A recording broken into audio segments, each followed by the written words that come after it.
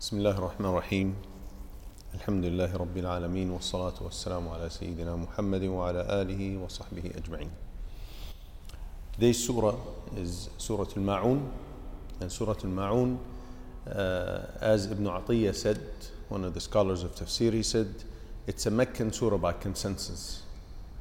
The name of the surah is Al-Ma'un. Some called it Ara'ayta and some called it Ad-Din.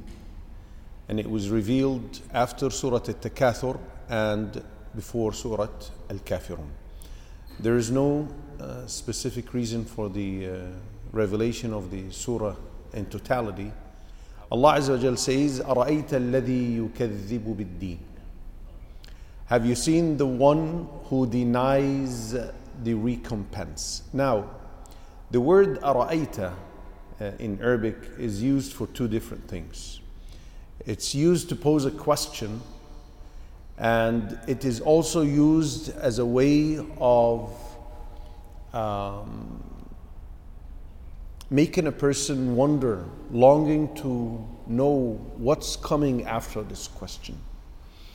In the first form, which is the form of posing, or the first meaning of the two, posing a question, it is, of course, here the question is addressed to our Prophet sallallahu alaihi wasallam, and it is to show how strange this person who's being talked about is, who denies the recompense. Ad-Din here is translated as recompense, just like Maliki Yawmiddin in Fatiha.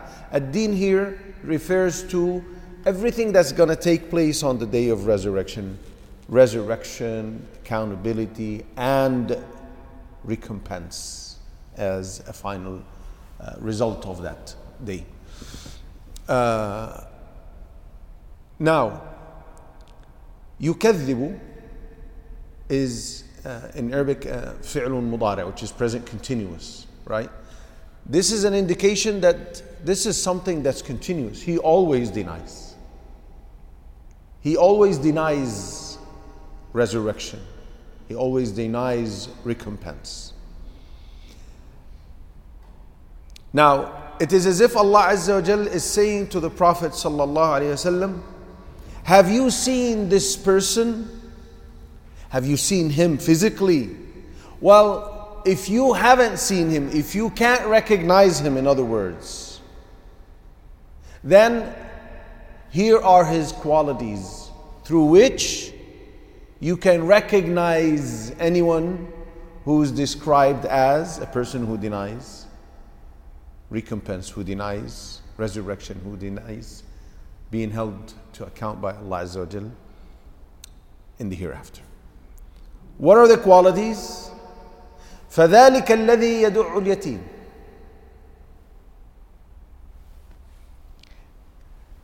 For that is the one who repels, drives away the orphan. It would have been expected to talk about one of the pillars of faith, denying one of the pillars of faith, for example, to be the one who... But Allah Azza wa Jal here is addressing the issue from a different angle. Allah Azza wa Jal, and this is brilliant in the Quran, Allah Azza wa Jal is connecting faith with everything else. Islam is not just a set of rituals or some words we utter by our tongues. We say we believe in Allah, ashhadu. No. Islam is a code of life, is a comprehensive religion. It's a general umbrella under which everything falls. Rituals, manners, interactions, belief, everything. So the first quality Allah Azza wa Jal mentions is فَذَلِكَ الَّذِي يَدُعُّ الْيَتِيمِ. It is that one, that person whose heart is so hard to the extent that he is harsh and aggressive and repels and drives away not just any person, an orphan. Shaykh al-Uthaymeen said, an orphan is a person who lost his parents or one of them. And such a person is usually in need of support. He needs all types of support, and especially moral support. He expects compassion from the community. He expects care and love. He expects a person who sees him to embrace him, not to repel him, not to turn him away aggressively. Because the word used in the verse, يَدُعُ, is to push someone harshly and aggressively. Just like Allah Azza wa Jal told us about those who will be thrown in hell, يَوْمَ يُدَعُونَ إِلَى نَارِ جَهَنَّمَ دَعَّا, on the day when they will be pushed into Jahannam in an aggressive push or an aggressive manner, harshly. Well, that's a punishment. But why should we treat an orphan as if we're punishing him, while he is in fact in need of our love and compassion and care? The Prophet ﷺ said, if you want your heart to become soft, then wipe over the head of an orphan. And this type of people deal aggressively and harshly with orphans. وَلَا يَحُضُّ عَلَى طَعَامِ الْمِسْكِينِ. So, the first repulsive quality he has is that he's aggressive and heartless with orphans. The second one is, and does not encourage feeding the poor. He is so stingy. His denial of the hereafter made him hard-hearted and stingy. He neither feeds nor does he even encourage others to do so. He doesn't even enjoy the issue of being benevolent and kind to the poor.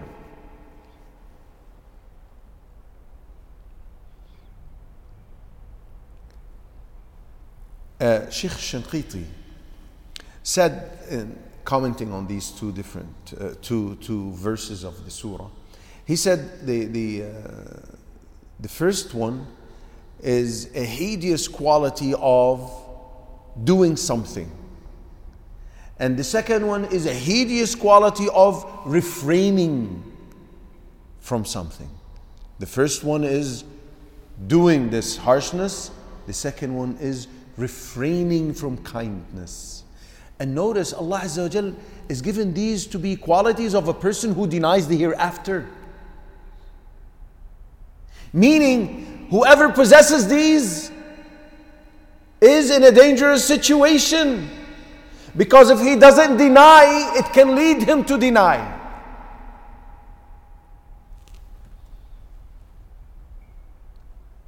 And he said,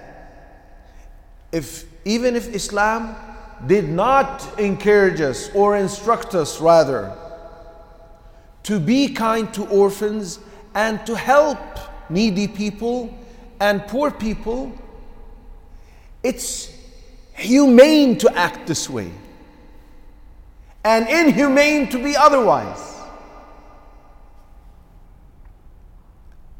Then a sudden change happens. فَوَيْلٌ لِلْمُصَلِّينَ. After فَذَلِكَ الَّذِي يَدُعُّ الْيَتِيمَ وَلَا يَحُضُّ عَلَى طَعَامِ الْمِسْكِينِ, then the speech is different now. فَوَيْلٌ لِلْمُصَلِّينَ. So, woe to those who pray. Who pray. Who pray. Allah didn't say, فَوَيْلٌ لِلَّذِينَ لَا يُصَلُّونَ, woe to those who don't pray. No, it is to those who do pray. But we don't stop here. We can't stop here. Wail, of course, as we've mentioned in different surahs, where the word wail was present, can either mean, who remembers? a valley in Jahannam, or a threat of punishment, or an indication of destruction, or all of them together. Okay. So, how can this person become deserving of wail? Well, the second one, the following verse tells us, الَّذِينَ هُمْ عَنْ صَلَاتِهِمْ سَاهُونَ. Those who are heedless of their prayer. Now, Ibn Abbas said, رضي الله عنه وأرضاه, he said, it is out of the mercy of Allah that Allah said, عن صلاتهم, of their prayer, ولم يقل في صلاتهم, and did not say during their prayer, because he said, who doesn't think of something else other than salah during salah? It's rare that your mind doesn't start wandering around, isn't it? So had it been during salah, then we would have all deserved wail. But Allah said an. Now, how can someone be heedless of their prayer? The scholars said different things about this. They said it is referring to a person who's negligent about salah altogether, or he's someone who prays and then stops praying. Others said, like Ash-Shinqiti rahmatullahi alayhi, he said this refers to those who delay the prayer from its prescribed time or from the preferred time of prayer. What is the preferred time of prayer? As soon as the salah becomes due, that's the best time to pray. He said those who delay it from this time are included. We ask Allah's protection. If this is talking about people who pray but delay it or are negligent, what about those who don't pray? What type of punishment are they going to get? If wail is for such people, others who don't pray at all will get what? We ask Allah to make us steadfast on salah. Now, the next statement of some of the scholars is actually deep and we need to reflect on it. He said, it also includes those who do the movements, say what they have to say during salah, but their hearts are elsewhere. They don't reflect on what they're doing. What they're doing is a bond, is a connection between them and Allah. They are not into that. And thus, their prayer has no impact on their hearts. That's included when salah becomes an exercise. Like we see, unfortunately, in some of the masajid, for example, during Taraweeh, you feel that you're doing an aerobic class instead of salah. Allahu Akbar, Sami Allahu Hamdah, Allahu Akbar, Allahu Akbar, Allahu Akbar, Alhamdulillah Rabbil Alamin, Ameen, Allahu Akbar. You don't comprehend what you're doing. You can't get any fruits out of this type of salah. When a man was complained about to the Prophet ﷺ that he commits a certain sin, he asked, does he pray? They said yes. He said, leave him. His prayer will stop him. That's the type of prayer we need to have. And the opposite is threatened with wail.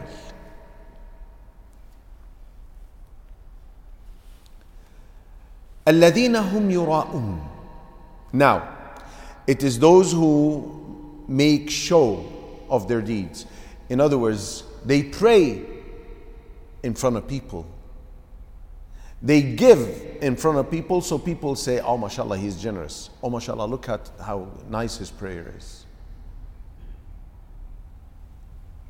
When you do that, you get nothing out of that good deed.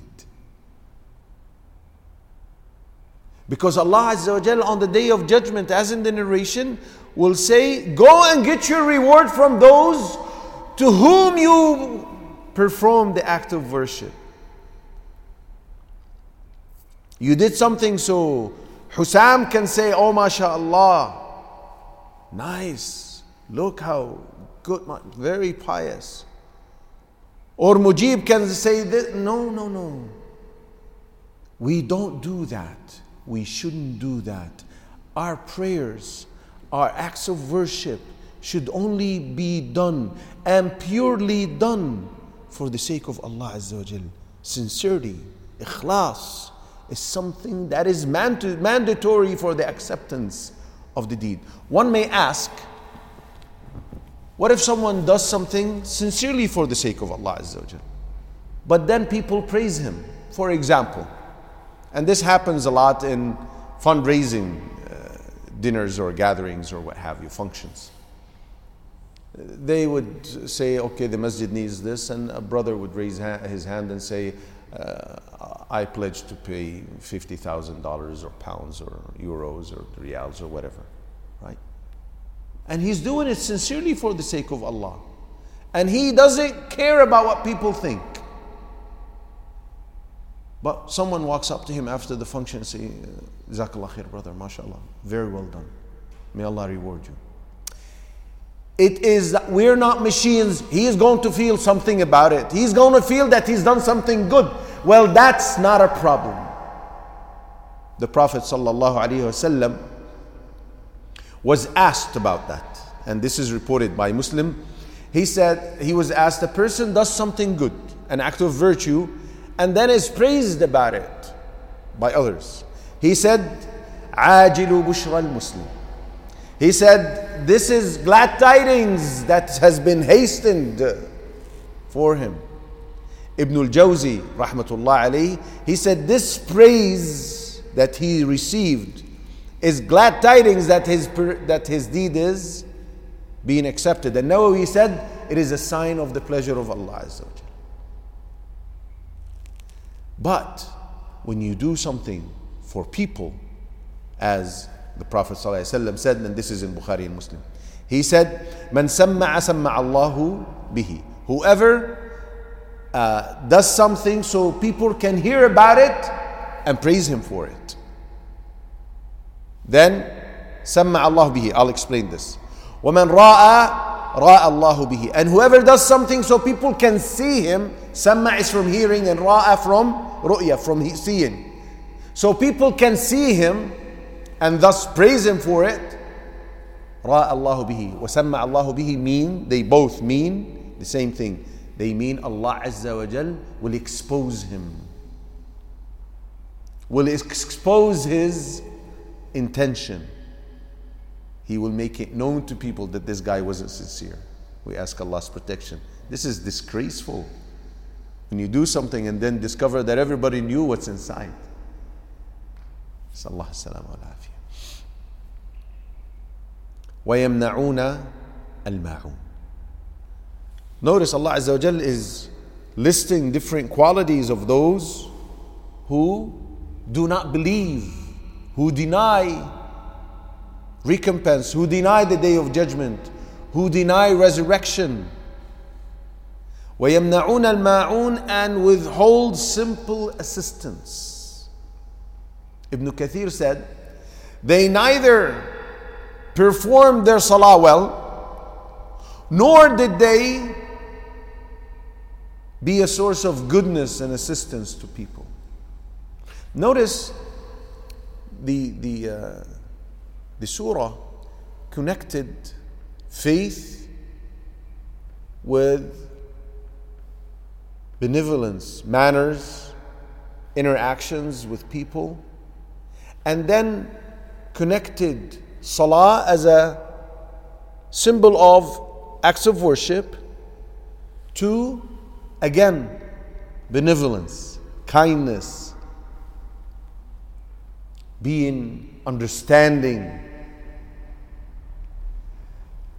Now, the type of assistance mentioned here can be one of two things. It's either something that is essential to people, and thus refraining or withholding is haram.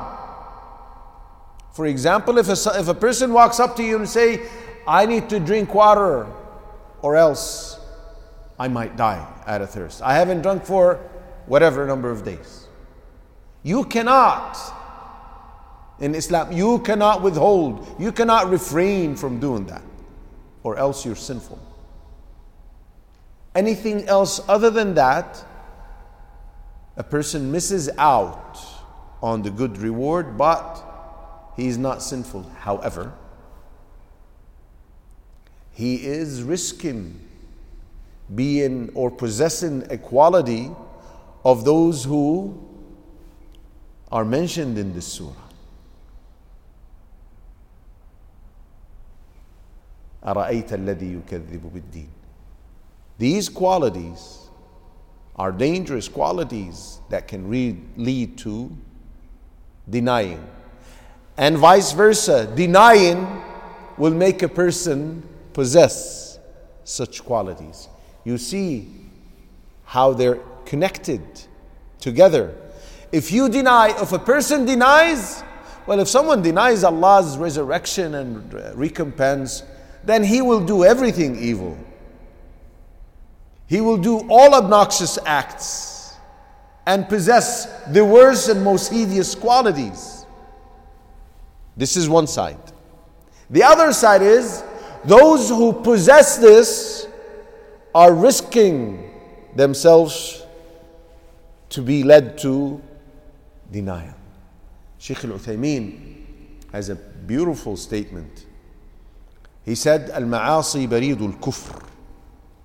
Sins are the messenger that would lead you to kufr, meaning their step by step can deviate you and drift you off of the path until you find yourself, if you don't stop yourself, you find yourself totally out of the fold of Islam. Again, brothers and sisters, as Shaykh al-Uthaymeen said, Quran is not meant for us to only recite it or understand the meaning of the vocab in it, but rather to put it to practice, to act upon it. We ask Allah's help to act upon the Quran. وآخر دعوانا أن الحمد لله رب العالمين سبحانك اللهم وبحمدك أشهد أن لا إله إلا أنت أستغفرك وأتوب